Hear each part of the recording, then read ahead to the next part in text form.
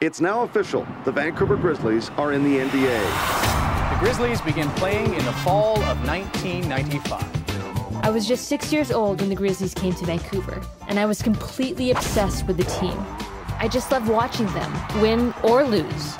But the true story of my team remains one of basketball's greatest unsolved mysteries. The Grizzlies have the worst record in the history of the NBA. At that time, we weren't very good. They were terrible. We were going into every game thinking we could win. It just didn't turn out that way. It was the first time I ever started drinking beer because I didn't think I could take it. Even though the Grizzlies struggled to win on the court, they were my team. So when they suddenly relocated to Memphis, Tennessee in 2001, it broke my heart. I was shocked. Crestfallen. I never saw it coming. It didn't seem like it was fair, and it didn't seem right. More than 2 decades later, I'm on a mission to figure out who killed the Vancouver Grizzlies. There's so many people you could point fingers at. For some reason, I put all the blame on Stu Jackson. It almost looked as if he wanted us to not be good. And of course, there was Steve Francis. Oh my God, there he is, there he is, there he is. I think Vancouver fans were absolutely lied to. I'm going to try my best to make this a success in Vancouver. We need to subpoena the financials or something. And I think anytime, you leave something undone, it haunts you. The truth may be out there, but it is difficult to find. We need to know the truth about why the Vancouver Grizzlies left town. And I won't stop until I do. Welcome to Good Seats Still Available, a curious little podcast devoted to exploring what used to be in professional sports. Here's your host, Tim Hanlon. Ooh, can you feel the suspense? Hi, everybody. It's your pal, Tim Hanlon. It's Good Seats Still Available, the curious little podcast devoted to what used to be in professional sports. I appreciate your finding us in the vast expanse of podcast land, and we appreciate you spending some time with us this week. Finally, we are able to delve into one of the blind spots that we've encountered in our first 6+ years of existence, and that is the 6 season, at least, sojourn of the Vancouver Grizzlies. Yes, the Grizzlies were in Vancouver for 6 years before they moved to Memphis in 2001. So you kids out there think that a Memphis Grizzlies franchise just grew on a tree and fell on your lap. Well, no, of course it didn't. In 1995, the NBA expanded to 2 Canadian cities, Vancouver being one of them, the other being the Toronto Raptors. And of course, this was an exciting time in the NBA's growth strategy and history, with Canada being sort of a seemingly conquerable expansion into another country on a regular basis. Toronto was an enormous success and still around today. Vancouver, not so much. And we get into that with our guest this week, Jayme, who was introduced to us. First of all, she's a documentarian. She lives in and is a native of Vancouver, British Columbia. So that helps. And she was introduced to us by our pal, Andy Dolich, who will be returning to this here podcast relatively soon for his overdue part 2 conversation that we started a few weeks back. And we were flabbergasted to find, and again, we're living in the ignorance of the United States. We don't necessarily have all the understanding of the media and the culture of our brethren in the Great White North in terms of what media and documentaries and all that kind of stuff. But to our tremendous surprise and absolute delight, Jayme's in some respects almost dedicated or devoted her entire early professional life making documentary films to various aspects of this story of the Vancouver Grizzlies. And you'll hear in our conversation coming up in a few moments, this is a personal journey. Kat grew up in the Vancouver area and, not surprisingly, as a child growing up, experienced the excitement of a brand new NBA franchise coming to Vancouver and going to games and literally kind of just becoming enmeshed and just fascinated with this franchise. the players and the game and the excitement of NBA basketball in Vancouver and all that kind of stuff. And sure enough, in 6 seasons or so, it's a team that took off for supposedly greener pastures, in this case, Memphis. And as she grew up and formalized her career path, she wound up coming back to this story, almost a very similar sort of journey that we've heard from various other people, and yours truly in particular, for the reason for this podcast. And it's a little bit of lost youth, I think, for sure, but it's also just intriguing in that we get into just sort of the zeitgeist, the whole cultural phenomenon that the Grizzlies were, what it meant to the city as a worthy destination for a basketball franchise. What happens when your team leaves? Does it, do fans still continue to remember and reminisce? Do they completely forget? All those kinds of things. And I highly recommend this film for you to view. It is called The Grizzly Truth. And you heard there the trailer for it. It is not yet officially available in the United States, from what we know. I think that will be not an issue in the months to come. But as you can imagine, this is not the first kind of exploration of this story. You may know this name of Kat Jayme from her previous documentary in 2018 called Finding Big Country. That was an ESPN 30 for 30 feature, and is available on our website at goodseatsstillavailable.com. Search it, this episode number 312, and you'll find a convenient link to Amazon Prime Video, where you can rent it for a low price and enjoy it in all of its glory. And as the name implies, Big Country, Bryant Reeves, right, who was probably the most known player / star for this star-crossed Vancouver Grizzlies franchise. This is kind of the beginnings of this broader Vancouver Grizzlies story that Kat Jayme will take us through. That is available widely, and again, on Amazon. You can find it, I believe, also in the ESPN 30 for 30 library somehow, wherever that lives. I think that's in ESPN Plus and that kind of stuff. And Kat's done a whole bunch of other things that we'll get to in and around this Vancouver Grizzlies story. So with all due respect, I think we have stumbled across perhaps the perfect person to kind of get us into the story of the Vancouver Grizzlies and her personal journey and the films and the media that she has created for such. So why don't we get right to it? This is my conversation with documentarian Kat Jayme we had just last week. Let's talk some Vancouver Grizzlies memories and film making. Please, as always, enjoy.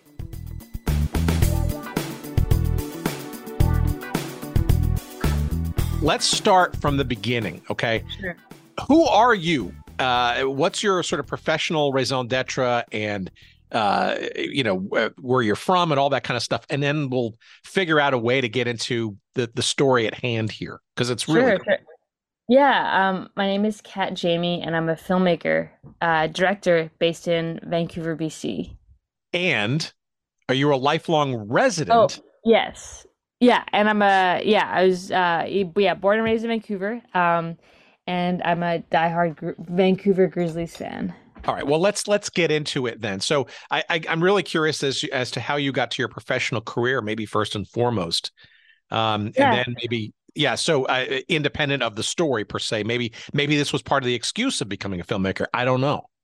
Yeah, I mean, I grew up with a camera pointed in my face. Really, my grandfather was a filmmaker in the Philippines. I come from a family of filmmakers, and so in high school, I was always that kid who had a camera in their hands. And this is like pre-social media. Now everyone documents everything, but when I was in high school, we didn't have any of that. And so I would bring like my family camcorder to school, I would film my classmates. I would make videos of the footage I shot. Not of us, like, we weren't acting in it and anything. It was just like documenting, our day to day. And so I've always just naturally just like loved documenting things. And that's why, the genre, like documentary filmmaking is just something that comes very natural to me. It's what I love to do. And yeah, so that's kind of how, I went to the University of British Columbia. I studied film production. And I've always wanted to tell the story of the Vancouver Grizzlies. That's just one of the stories I've always wanted to tell in my career. All right, well, let's get into that then. So based on your previous film about finding the big country, which ostensibly is an adjunct into the broader story of the Grizzlies, which is obviously part of your upcoming film, The Grizzly Truth. Yes. Take us back to what I'm guessing is the early to mid 1990s. You as a young lady growing up in the Vancouver area, set the tone for us about your childhood, your understanding of the city, and how you become even aware of this thing called the Vancouver Grizzlies. Yeah, I mean, I have an older brother, and so I kind of followed everything that he did. So when he was into baseball, I was into baseball. When he was into hockey, I was into hockey. And then, in the 90s when MJ was taking over, every corner of the world, my brother obviously got into basketball, and then I got into basketball, and it was just a sport that came very naturally to me, just like documentary filmmaking. And it just so happened at the same time that was happening, the Grizzlies had just entered the league, and so it was like the perfect time for the NBA to come to Vancouver, because it was just I always say, like, the Grizzlies really cemented my love for the game, because it was just so much fun. Like, the NBA did such a great job, with the game entertainment. We weren't the best team. In fact, we were one of the worst teams in NBA history, but I truly didn't know that when I was a kid. I didn't care. It was just so much fun to go to games. So you and your brother were basketball fans prior to the announcement and the arrival of this team, or would you say it kind of coincided?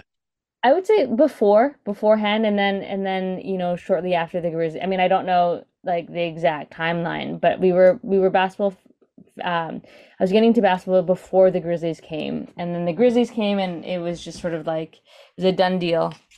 All right. So how do you discover the arrival of this team? Was it like impossible to avoid? And, it's one thing to sort of like say, wow, cool, a team's coming, but it costs money to go to games and become a fan and sort of take it all in, and all the souvenirs and all that kind of stuff. How do you, and how old are you at this point of time when the Grizzlies are becoming the real thing you can go down the street and watch? Yeah, I was 6 years old when they came, and I was very lucky because my grandfather and my dad would get tickets to games, so I was able to go to, I feel like my grandfather was probably there for the inaugural game. Like I don't think I was there for that, but he would have been there for that, and we have some film photos that he took from his camera, because he was, again, still documenting everything. So yeah, I was 6 years old when I started going to Grizzlies games, and when the Grizzlies came to town, I still have all of the ticket stubs. My dad and my grandfather saved like all the tickets from games that we used to go to, so I have it in like my basketball sort of like scrapbook, all the games that my brother, mom, dad, we went to. You remember the first game you went to at GM Place? Not necessarily. I don't remember the first game. But my most memorable game was probably when I saw Charles Barkley with the Houston Rockets play, because it was like I was like, it's Charles Barkley, and he's like, we sat right above the tunnel of the opponents. So it was like, it was so cool to be like that. He's right there, like Charles Barkley is right there, and that I think was the most memorable game that I have. Well, how about I guess the question was really more, I guess, around sort of the general aura and senses, perhaps, that you might remember, just generally going to games. Yeah. A baseball game, you see the green field for the first time, and like this, and you smell the grass and all that kind of stuff. Yeah, I mean, I don't remember the first time, but I 100% remember like the feeling that I got, walking to GM Place I love walking into the stadium where like you see the court, you see the players warming up, you see the cheerlead, like the dancers, like with their like pom-poms, like getting ready, the music's blaring, like you see all these like NBA superstars like right in front of you. That's what I remember. Where and when do you sense that you cross that line from, a kid going to an event, a game, an event, it's gonna with a crowd and all that kind of stuff, to, let's call it fandom, or this is something I need more of on a more regular basis? Sorry, like you mean when did I become a like when did the fandom really start to happen, right? I'm guessing as a kid you're drawing diagrams of plays, or you're seeing certain players that are particularly interesting to you that you might want to follow or maybe have on your jersey, but it's one thing to go to a game, as a curiosity and as an event once in a while, but it's quite another to kind of fall in love with a team, right? It's only there for 6 years. I'm guessing there's a fandom there that sort of gets you're following the stats, that kind of stuff. I was still like, when the Grizzlies left, I was still just 12 years old. And so it's not like I was like, I definitely wasn't one of those fans who was like, looking up stats or memorizing stats or anything like that. I was just, I think I was still just a kid who was just so taken by what I was seeing and just so energized, and I guess maybe like the word I would use like is inspired, like just just so blown away by the magic of it all. And I didn't start collecting. I only started collecting Grizzly stuff like long after the Grizzlies had gone. I every game I was allowed to get like one small thing from the team gift shop, and I never wanted clothes because like as a kid, like why would you want a sweater? Why would you want like a jersey? I wanted like a keychain, like a Grizzlies keychain. I wanted a small Grizzlies basketball, like things like that. And it was only until the Grizzlies left that I started to want like Grizzlies clothing and Grizzlies paraphernalia. And so that like the fandom, maybe I was still a fan as a kid, but maybe like the fandom started long after the Grizzlies left. So, okay, this is interesting. All right. So let me ask then a two-part sort of follow-up to that. All right. So number one, when in your older life did you start to kind of look back and say, hey, I wouldn't mind having a few of these more memorable souvenirs, shall we say, or I'm really becoming more of a fan of this thing that doesn't exist anymore? And then the second part is, does it go back to maybe a feeling that you had when at 12 years old, the team was leaving? How did that go over with you at that time? Oh man, there's lots of, I have to like dig into the memory bank for these questions. They're great questions, but I mean, I don't want to say I wasn't a fan as a kid, because I would still label myself a fan as a kid, but I was just, I think I was still quite young, to be, it's not like I was like, looking at the schedule as a kid and being like, okay, like we have to win this many games for us to, make the championship or whatever. It was like, there's a Grizzlies game today and I really want to go, and again, I attribute to that just being, 6, 7, 8 years old, and still quite young. And just being, just viewing the Grizzlies with, like viewing and watching games and being a fan of the Grizzlies through a child's eyes. Maybe that's just the best way to explain it. I don't know. In terms of the question about when did I start to want to like collect things, I was always a huge basketball fan, even when the Grizzlies left. I was into Space Jam. My room, like I have all the Space Jam toys still. I was, Steve Nash became my player when the Grizzlies left. I was just a huge fan of the game, and not just the Grizzlies, but just like the game of basketball. My room was just like covered in basketball stuff. And so, yeah, I think, I don't remember when I started to want to collect Grizzly stuff.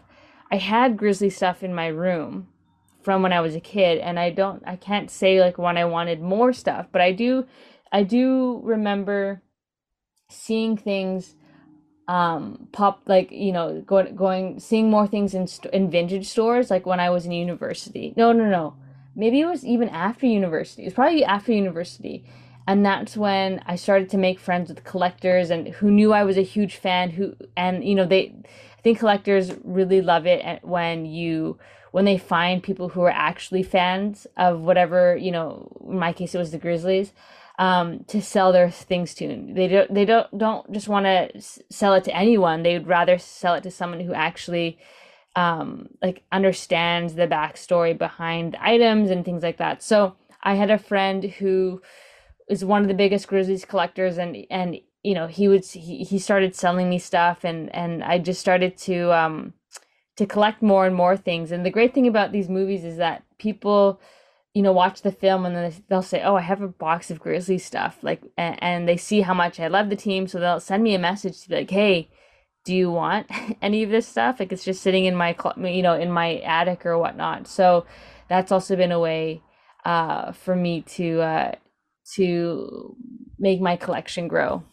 Well, I want to get into some of the elements of the films in a second, but it almost feels to me like your appreciation for this team almost grows or has grown in the years that have piled up since they left versus maybe the actual 6 years that they were there, or maybe it's just a different sort of framing, right? Because in some respects, it feels like this is a team that it literally lives on in the form of Memphis, right? But it's also sort of suspended in time, and it's kind of something that maybe a mythology sort of grows around it, especially as you come into contact with some of those people with those souvenirs and that kind of stuff. Yeah, I mean, Vancouver Grizzlies merchandise is probably some of the hottest merchandise like in the market in Vancouver. It is so hard to find. They sell so quickly, and they go for a very steep price now. And some collectors have gotten mad at me for blaming my films for driving up the prices, so they can't. It's harder for their collection to grow. So their popularity has skyrocketed. After they left Vancouver, and you walk down and you see the street in Vancouver, you'll see many people wearing Grizzly stuff, many young people wearing Grizzly stuff. And sometimes I've had conversations with people who have no idea what the team is or the jerseys are, and they're wearing it and they have no idea about the team's origins or history, which is kind of funny. All right. Well, what's also kind of funny is that I know it's funny. It's serial comic, I guess. Like in the Finding Big Country film, right, you're going on the streets of Vancouver asking people literally, do you remember the Vancouver Grizzlies? I think you even interview or find somebody who actually even has a piece of Vancouver clothing on Grizzlies clothing or something. And almost to a person, they don't know. And it's really interesting to watch your reaction to that, but it's almost like you expect that to be the answer, which is itself a little sad, maybe. I don't know. Yeah. I mean, I think the guy in Finding Big Country who's wearing shorts and he's like, I don't know who. I think he just wasn't being the nicest person. I do think he probably did know who the team was, but just didn't want to talk to me. But it always gets such a big laugh whenever we screen it in front of a live audience. But yeah, I definitely am surprised, when people, when I ask them if they know who the Grizzlies are, and they do. And but at the same time, I think now that the films have been made, there's so many, I've met so many people who were huge fans of the team while they were here. Like everyone, if you grew up in Vancouver in the 90s, everyone kind of has at least one Grizzlies memory. Yeah, it may be not too dissimilar than a previous generation, say in the late 70s, early 80s, with the original incarnation of the Vancouver Whitecaps on the soccer front, right? I suspect it's also, because that came and went too on a strange basis. Well, let me ask you this question then. Where does your personal and budding professional interest in filmmaking coincide, overlap, crash into your evolving fandom in retrospect of this team? Like, how do you, what's the leap that you make and go, I got to make a film, or at least one, to either pay homage to this team or find out answers to questions about this team that I never really found an answer to? Yeah, I mean, when I was in university, ESPN's 30 for 30 was it was a series that was just coming out, that I absolutely loved. And, I played basketball. I come from a sports background. And so a series like that really inspired me. And I was in film school at the time, and I was always like, man, like, I want to one day direct a 30 for 30. And I already know the story. Like, I want to tell the story of the Grizzlies. And because of the more digging I did with the team, I realized how we weren't the greatest team. And that kind of it intrigued me, because I didn't know that we were that bad. And I felt like the team meant so much to me and inspired me in so many ways that I was like, okay, I don't think anyone can tell this story like I can tell it, because I think that no one will have the same respect for the team and the same love for the team that I will have. And therefore, no one can protect their story like I can. And so that's why I want to be the one to tell this story. So I guess, yeah, so in university, that was sort of like, I was like, I want to make a 30 for 30, and I want to make a 30 for 30 about the Vancouver Grizzlies. That was sort of always the dream. So in the ideation process, what's your hook? What's your thought process, right? Because finding Big Country doesn't seem to be like, this is the Vancouver Grizzlies story. As a matter of fact, you obviously the subsequent film is a little bit more, I guess, broader or bigger story. But how do you narratively create a hook to sort of hang your hat on, so to speak, to put a film together functionally? So when I was first brainstorming like what to do, I was like reading every article about the Grizzlies.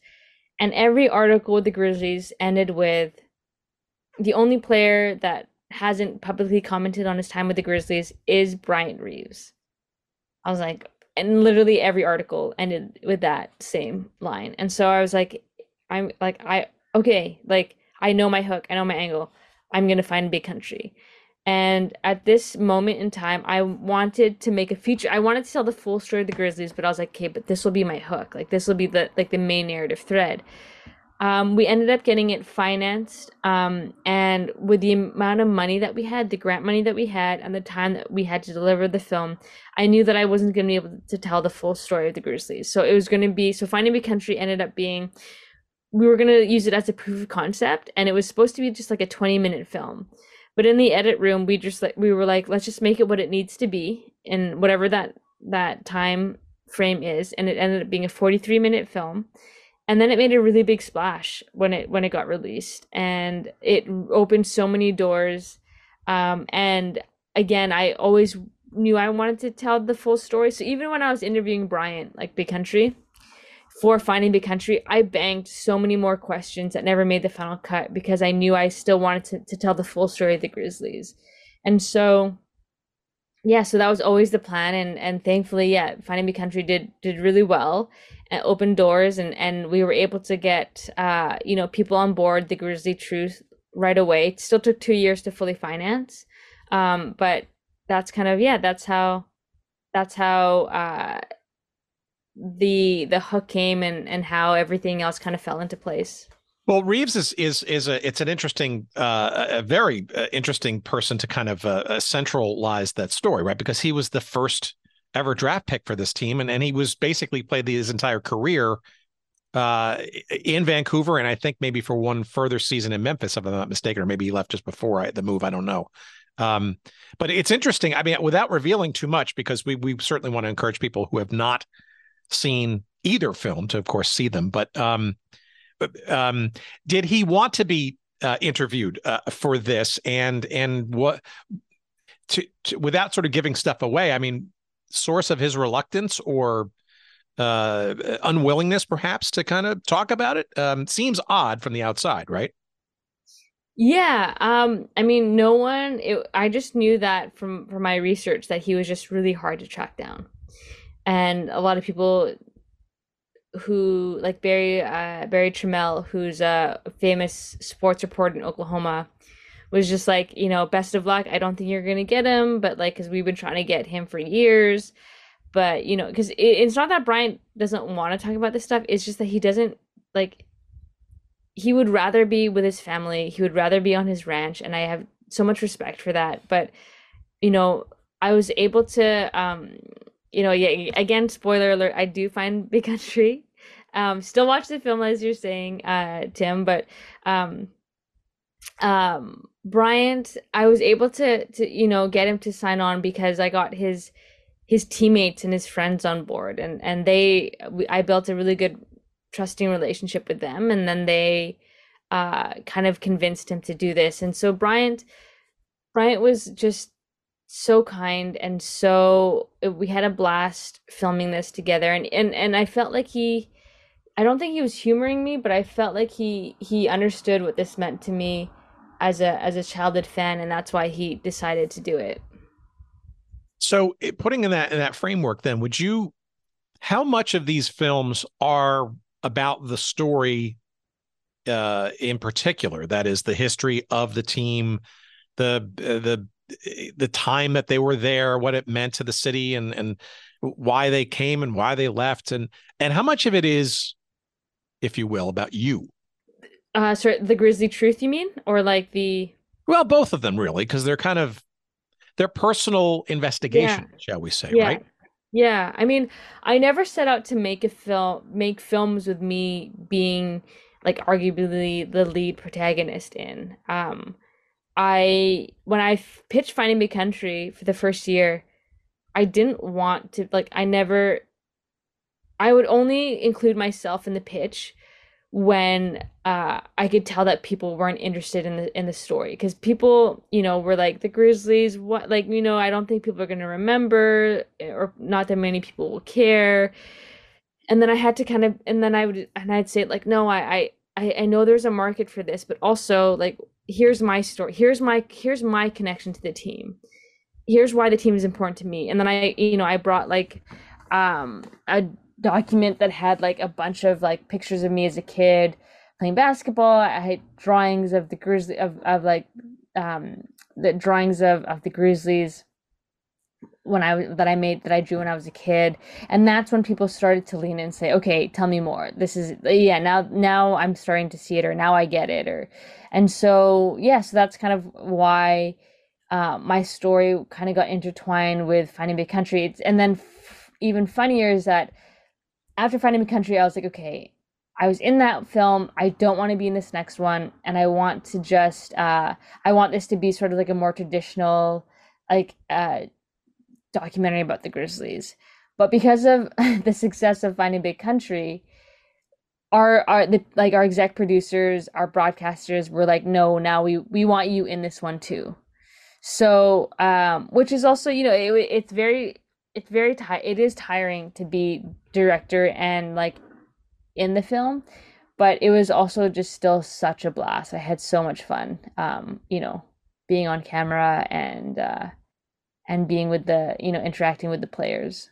Well, no, there's absolutely something to be said there, right? Because it's not just a convention or a hook per se. I mean, in many respects, this is a personal journey for you. I mean, you're going back in time to your childhood. I'm sure there are things that you're trying to sort of align with what your initial impressions or memories were. I mean, I'm sure when you were 7 years old, you didn't recognize that the team was on their second or third coach of how many coaches did they have? They had like 5 coaches in 6 years, right? I'm sure you didn't sort of meticulously remember that, but it's also it's kind of a personal journey too, and to the extent that your childhood, it was in a big part of your childhood, it's a good 6 years, was enmeshed with the existence and then the disappearance of this team. Yeah. I mean, I've spent, like, I joke and say that I've spent the majority of my adult life, like, researching the Grizzlies and trying to tell their story. So they've been a huge part of my childhood and a huge part of my adult life as well.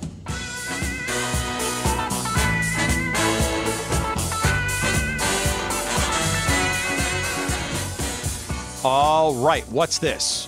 417 helmets. My goodness.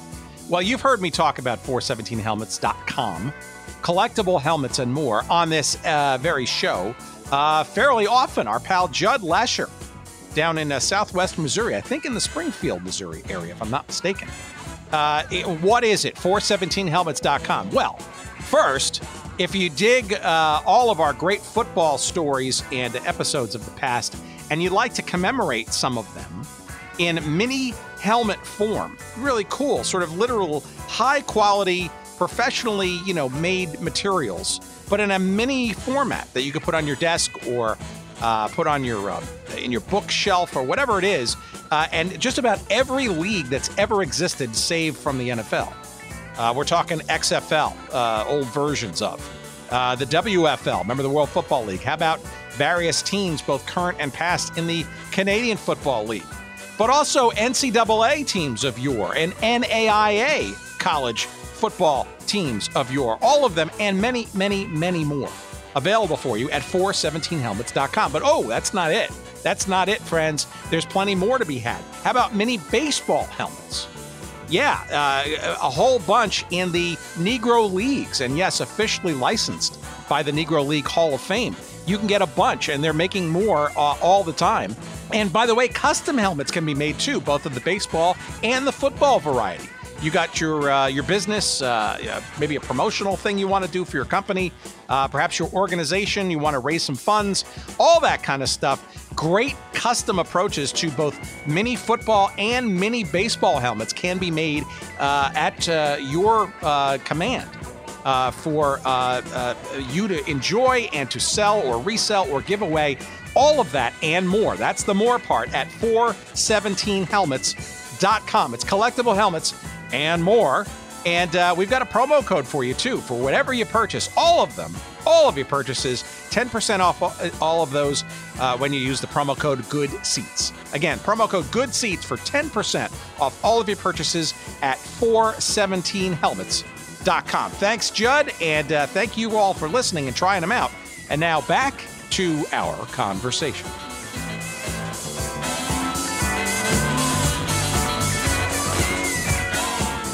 Let me ask you this. As you approached both of these films, and maybe you approached them differently because you learned stuff in the first one, of course, that informed the second one, what did you think you knew about the team? And I guess in the first one's case, a big country, and what did you learn in the process that might have changed or rejiggered your memories or your thoughts or your belief set, if you will, as you learned and talked to people in their memories?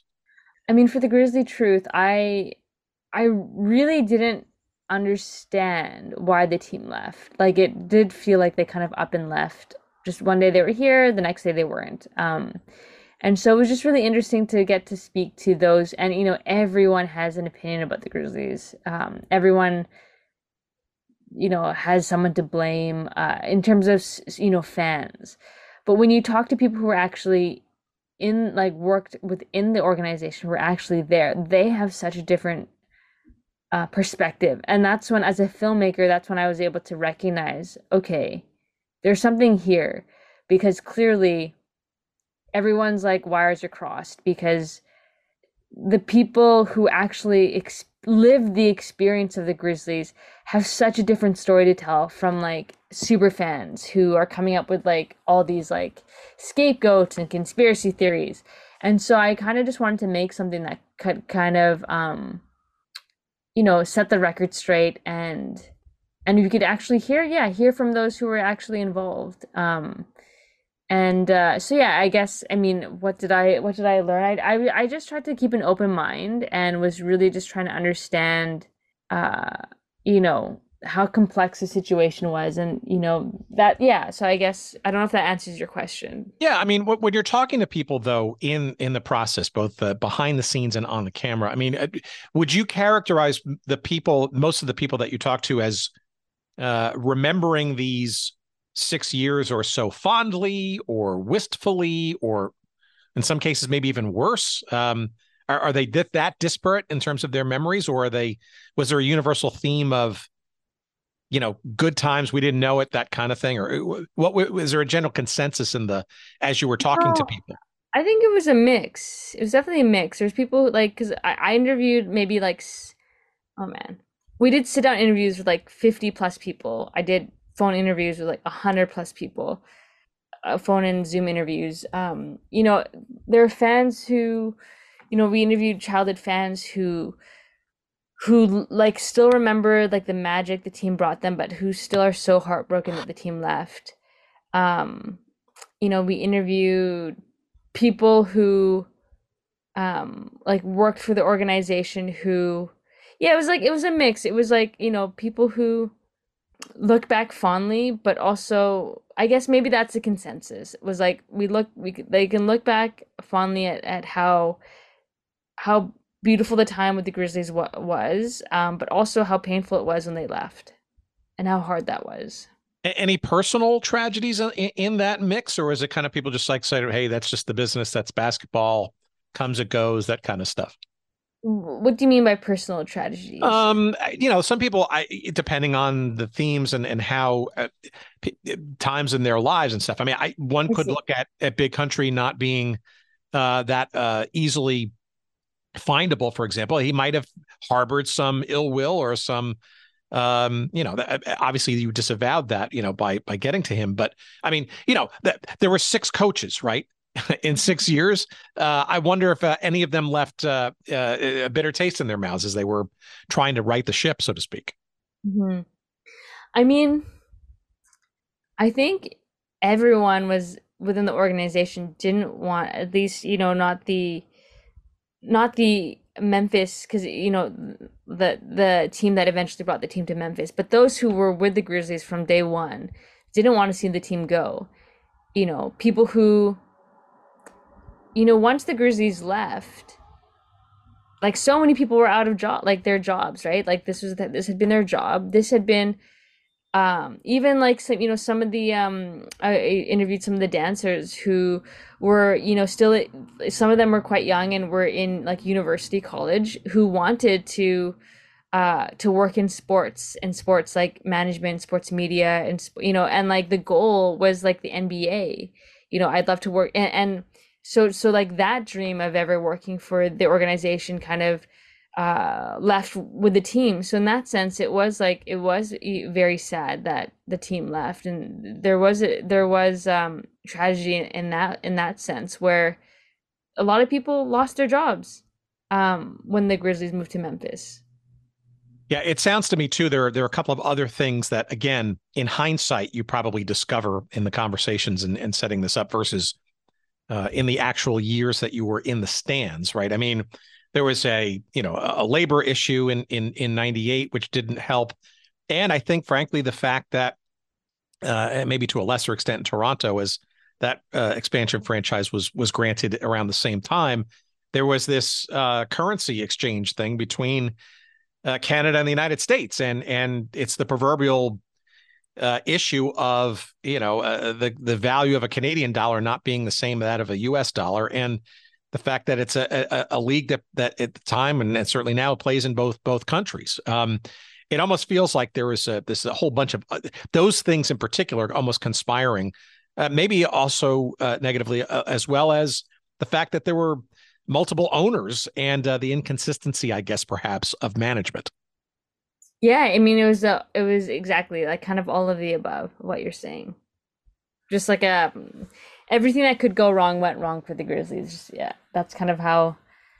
That's what I like to say. But you didn't sense any of this as a kid, huh? You just kind of papered over that in your fandom, so to speak. You just were there for the games, and you didn't care what the adults were really doing behind the scenes.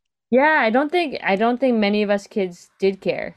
I didn't care that we lost like 20 games. I didn't really, the games were just so much fun. Maybe had I been older, I think had I been older, like there's a bunch of, when the Find Away Country played, people maybe a decade older than I was at the time would come up to me and be like, they have a very different memory of the Grizzlies. So it was actually maybe a good thing that I was so young when the Grizzlies came to be. Okay. Do you think that if you had been older, that you would have been as much of a fan per se? Would you have been more, shall we say, discerning or cynical, or I guess I got to think that it probably wouldn't have been the case because Vancouver was a basketball city. That's a big deal at that time. Yeah, I mean, I'm sure I probably, yeah, I'm guessing I'd still be a fan. I don't know how much the losing would have upset me. Maybe it would have. I don't know. But yeah, I don't. I'm just trying to think of, the thing I love about Grizzlies fans, even the ones who might have been upset that we lost so much. I still think that the Grizzlies, the thing I love, one of the things I love most about the story of the Grizzlies is the fact that we were so bad, yet we had a really great fan base. And I feel like that's like the essence of sports, is like, it doesn't matter win or lose, we're still going to show up and we're still going to like cheer for you and we're still going to support you. And that's the Vancouver Grizzlies were to the fan base. Like that's what the fan base, that's what we were to the Grizzlies. So one of the goals of the film was to really highlight the fans of the team and how much we love the team. Those who were my age and those who were, a bit older, who might have understood what was going on even more than I did. All right. Well, let's round third base here and bring this into home. So let me ask you this: given that sort of fond assessment, I guess, of the Vancouver fan base, obviously that's in the 90s, which was a number of decades ago. What of the market today would you say? I mean, if the circumstances were possible where, and I think right now NBA expansion and relocation is definitely on the table these days. Do you think Vancouver is still or newly suitable to house and cheer on an NBA franchise, or has time kind of marched on and sensibilities being different, or is there an untapped fan base, say like in Seattle, to kind of bring that back? No, I think Vancouver could 100% support a team. Whenever there's an exhibition game, NBA exhibition game here in Vancouver, we sell out instantly. Doesn't matter who's playing. I think there's like basketball has just grown since the Grizzlies left here in the city. So I 100% think that we could support a team if the NBA were to come back. We just need a rich billionaire or a few rich billionaires to buy the franchise for us. So let me ask you this: do you, and then by extension, the fans that or came to meet, and maybe even some of the subjects of these films, do you care about the Memphis Grizzlies? Do you follow them? Do they follow them? Or is the Vancouver Grizzlies of the 6 years before they moved to Memphis pretty much a time capsule and it ended when they left town? That's a complicated question. Like, when the Grizzly Truth, not to give too much away, but I do end up going to Memphis. I get to know the people in Memphis, and I kind of fall in love with the community there, who fully embraced me, and I learned some valuable lessons while I'm in Memphis. When people still ask me who's your favorite team, who do you cheer for, I'll still say the Vancouver Grizzlies, even though the team doesn't exist. But before I made the Grizzly Truth, I think I was a bit more jaded towards Memphis. I'm not now. I do think that our legacy lives on through that city. And I think the film definitely, I've heard that the film is very cathartic for diehard Grizzlies fans who needed closure, who now can can maybe, they might not be diehard Memphis fans, but they can now, watch a Memphis game without feeling like the pain that they had once before. There's something we kind of discovered over the course of doing these silly little shows is this idea of we call it retcon or retroactive continuity.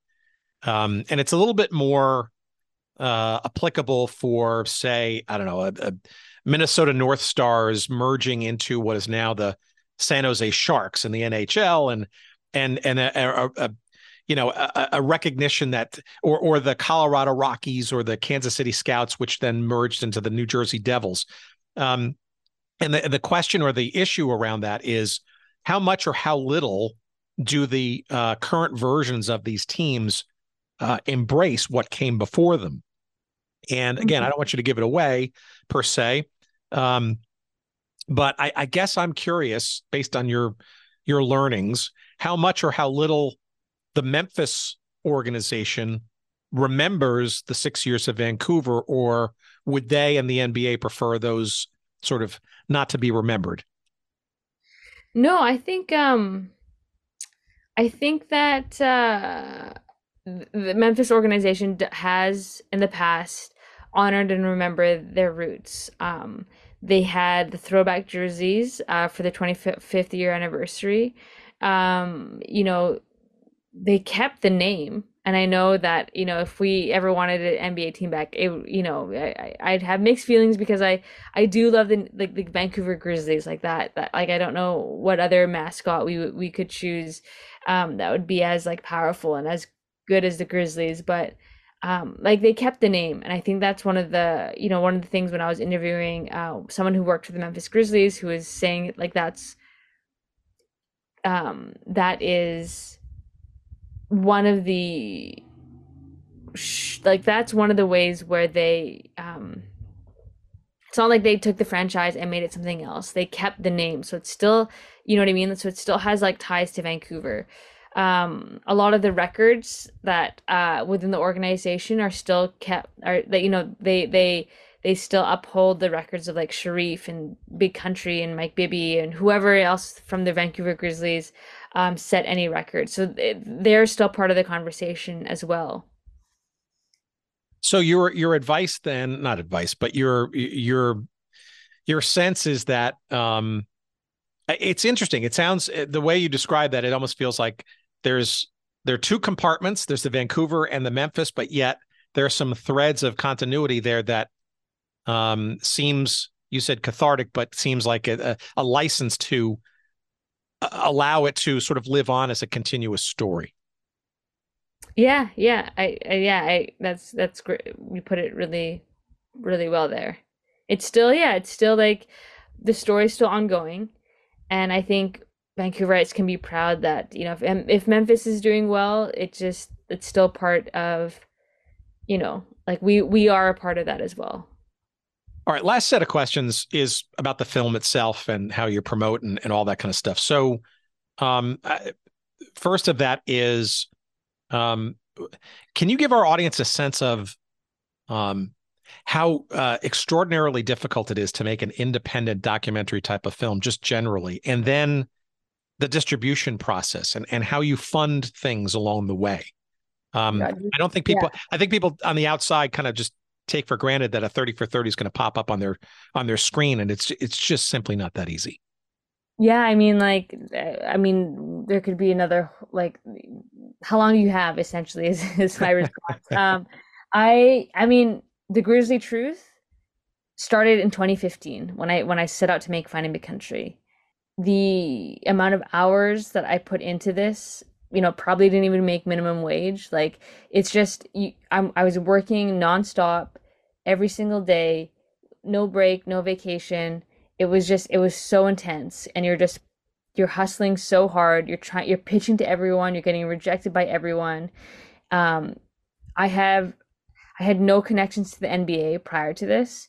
And, so like everyone that you see who, is doing an interview with me from the organization, or as a player or someone who worked for the Grizzlies, that's just me sending out like hundreds of emails, doing hundreds of Zoom calls. It was just, it was a lot. Documentaries are such a grind, because you also are building relationships with people. You're building a foundation of trust, and that takes time as well. In those points of, I won't call them despair, maybe they were sometimes, what keeps you going? Why continue? Especially if the money isn't necessarily coming in, or may never come in if you don't complete the film and get the distribution deal and that kind of stuff. Yeah, I think, and filmmakers in general, it's not just documentary filmmakers, but I think we are so driven by this like voice that won't go away about a story that we can't let go of. And for me, in my case, it was like the story of the Grizzlies, and I knew someone was going to tell this story. And I knew that, like, if I didn't get my act together, if I didn't, work as hard as I did, someone would do it, and it wouldn't be me. And that, just like that thought and that feeling was what drove me and motivated me. So that's kind of why I think there's something like, sometimes I do wish that I could just not make films, because they're so hard to make. But it's just the voice that just won't go away. And so you just have to, and at the same time, like, I'm saying this, I had so much fun. Making this. I got to meet all my childhood heroes. I got to go on so many adventures with my team. Like, we had such a blast making this film. It was so much fun. And as much as it was hard, it was 100% worth it. Okay. And how does the distribution part work? Does that begin during the process of making it, or do you kind of just want to make it first and then deal with that? And frankly, it's also a modern day question. What does even distribution look like these days, given the rise of streaming, let's say, over the last 5 years? Yeah, I mean, we've partnered. So I'm in Canada. We have our distributors, Photon Films, who have been so fantastic and have been huge supporters of my film and my career. We are on like Crave, Apple TV, Google Play, Shaw, Telus, Rogers, Cineplex Movies. Like, we're on all, like, a bunch of different streaming platforms, just all these platforms.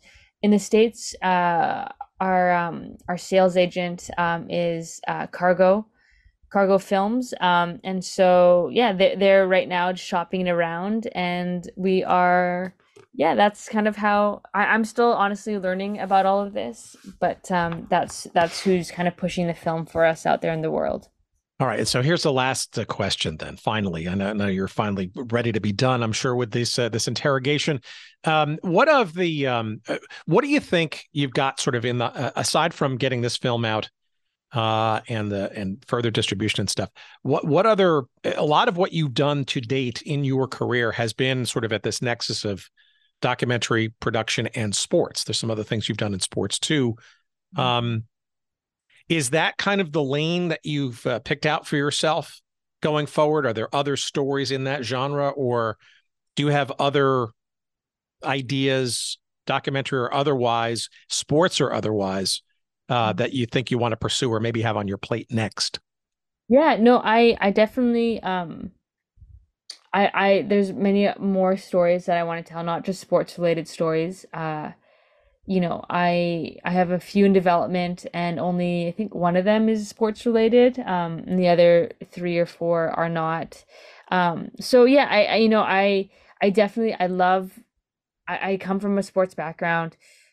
I think it's really, it's an exciting time, especially for like female sports to watch kind of the female games kind of grow. I think it's a very exciting time, and kind of, being in this genre, being in this, the sports media landscape, and having, been able to make a few films. I do want to see more representation, and so I definitely want to continue to play in this field, to help other female filmmakers through the door, to continue working so that more stories can be told through the perspective of of like a female lens telling sports stories. I think that's really important. So I do want to, I have other films I want to make, other stories I want to tell, but I definitely still want to keep, a foot in the door to tell sports stories. Yeah, that's interesting.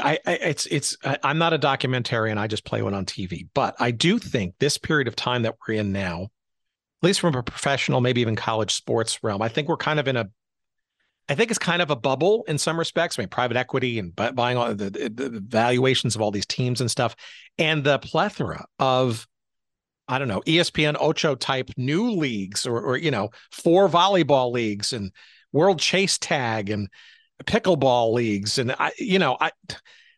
rugby and we've got cricket coming back to the United States after a couple of failed attempts. I mean, it's the best of times, but I don't know how long those last. And I got to tell you, I think the seeds of the mini and full documentaries for the next decade are probably being sown right now. If people are taking notes, I don't know. Maybe that's not interesting to you, but to me, as a vibe going in the sports world, I see that, and it seems like they're just ready to be at least foundationally built for construction in a few years when maybe things are not as financially rich. Yeah. I mean, there's so many cool series coming out, so I don't doubt what you're saying. Well, I doubt what I say very often, but I do. This has been great. So, fair disclosure to our listeners, I've only seen the first of these 2 films that we've talked about, Finding Big Country. I have not seen The Grizzly Truth because it's not available here yet. I've just seen the promo. Right. I eagerly await it. And how from as we record this in late June of 2023, where can people find this as far as either both stateside and in Canada, or even worldwide for that matter? We'll be in New Zealand soon.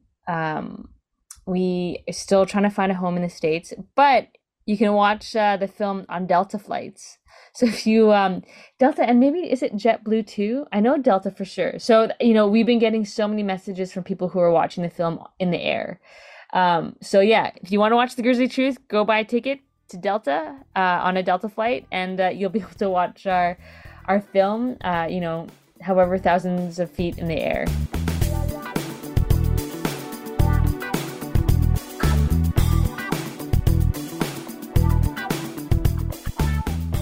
All right, tremendous amounts of interestingness there. Thank you to Kat for that chat. And let us get you set for all of the stuff that Kat has produced for this particular topic, that most of which is findable in the United States and elsewhere, depending on where you're listening. So here goes. I think the best place to start is her website at katjayme.com. That's Kat, K-A-T, Jayme, J-A-Y-M-E, katjayme.com. You can follow her on Twitter at katjaymefilms and on Instagram at katjaymefilms. The movie that's kind of in soft release, I believe it's available in Canada in various places, not yet in the United States, but very soon, and we will let you know, of course. But you can follow all the doings of The Grizzly Truth, which is the name of that film, on Twitter at The Grizz, G-R-I-Z-Z, Truth, at The Grizz Truth. We'll let you know when we find out where it's available in the States, but following that on the Twitter will certainly help you as well. Finding Big Country, however, has been out since 2018 and is widely available. You'll find it on Amazon Prime Video, or you can go to that via our website at goodseatsstillavailable.com. Search up this episode with Kat Jayme, numbered 312, and there'll be a convenient referral link there from that episode listing there on the site, and we'll get a Canadian penny or two of referral love, and you can stream it right there on your device or whatever you want to watch it on. You can also follow that news for that movie on Twitter at Finding Big C and on Instagram at Finding Big Country. I think there's also a Facebook page too called at Finding Big Country as well. Let's see. While you're at Kat's website, you will also discover a couple of other features that are well worth watching too as part of this conversation. One is a short film called We the West, which is, I think, I guess you could say a spinoff, if you will, of her efforts around the Finding Big Country movie, which really delves into the fans and the fan culture, the memories and the garb, the apparel, the other ways by which people remember this 6-year experience that was the Vancouver Grizzlies. And you'll find some amazing jackets and shirts and other ways that people keep the memories alive of that time in the late 90s, early 2000s when Vancouver had the Grizzlies as an NBA franchise. That's a fun film. And another fun film, which has a bit of a tangential relationship to this story too, which I believe is also on the NBA's website, but is also viewable on Kat's website too, is called Born Identities. It's a short, an award-winning short, by the way. I think just about everything she's done thus far has won a whole bunch of different awards. It delves into the creation, the ideation, and the execution of both the Toronto Raptors and Vancouver Grizzlies logos, which is interesting kind of stuff. And that's 1995-ish types of stuff. And you'll appreciate the 90s vibe when it comes to the colors and the schemes and the logo treatments and all that kind of stuff.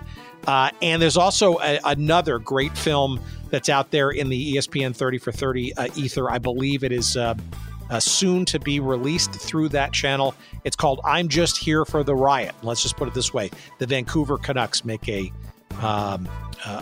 major appearance in that film too. So again, our thanks to Kat, Jayme. Lots of stuff there to enjoy, and hopefully more great stuff to come from her. And we'll certainly enjoy keeping in touch with her for that. While you're zooming around online, make sure that you bookmark our website, goodseatsstillavailable.com. Follow us on social media. We're on Twitter at goodseatsstill, on Instagram at goodseatsstillaavailable, on Facebook at goodseatsstillaavailable as well. Yes, we are on Threads at goodseatsstillaavailable. So stay tuned to that. If you've just downloaded that and used that, we'll try to spiff that up in the weeks to come as well, and add that to our pile of social media dissemination for you. Our email address is hello@goodseatsstillavailable.com. Please send us some. And thank you, of course, as always, to the great Atlanta Georgian by the name of Jerry Payne, Jerry Payne Audio Excellence. Thank you for your knob twiddling this week. And thank you, kind listener. Until next week, we look forward to another episode coming your way. Check your feeds. Take care of yourselves. Bye-bye. In 1995, I was 6 years alive when my dad told me the news. I got a sparkle in my eye, I remember it. Yeah, it wasn't just any day when I found out Vancouver joined the NBA. It was a big deal for Canada. With thumbtacks and tape, I put the banner up. I dreamt of the jump shot while they dreamt of the gumdrops. Lambo on the trampoline while others did the bum drops. I loved watching the Grizzlies do the thing. It was a new regime when we got Abdul Rahim. But then the season got locked out in 98. And when they came back, Big Country gained a lot of weight. They never won, every season was tragic. But in 99, man, we got the second draft pick. So maybe things were looking up after all. We could be more than the laughing stock of basketball. In my room, I sat and wondered, where could my baby left me? She went to Memphis. In my room, I sat and wondered, now what's to become of me? My baby left me. She went to Memphis. They gave me the Rockets like the same day they took it away. Van City, when the team came, embarrassed their name. Apparently blame the errors that came. Started with the white boy drafted with no game. Who needed road game footwork and had a fear of traffic. They drafted him for marketing and demographics. Coulda had Radcliffe with that draft pick. Chose Big Country and we got our ass kicked. As if Heisley ever gonna leave the team in the town of marijuana. Now them is goners. Memphis go to work, boys. The jersey suck, but still I rock the turquoise. It was the politics that got us after all. And they tease us like a new team is coming back to y'all. Mad they had to fall, Francis with the casket call. Love my city, but man, I miss the basketball. In my room, I sat and wondered, where could my baby left me? She went to Memphis. In my room, I sat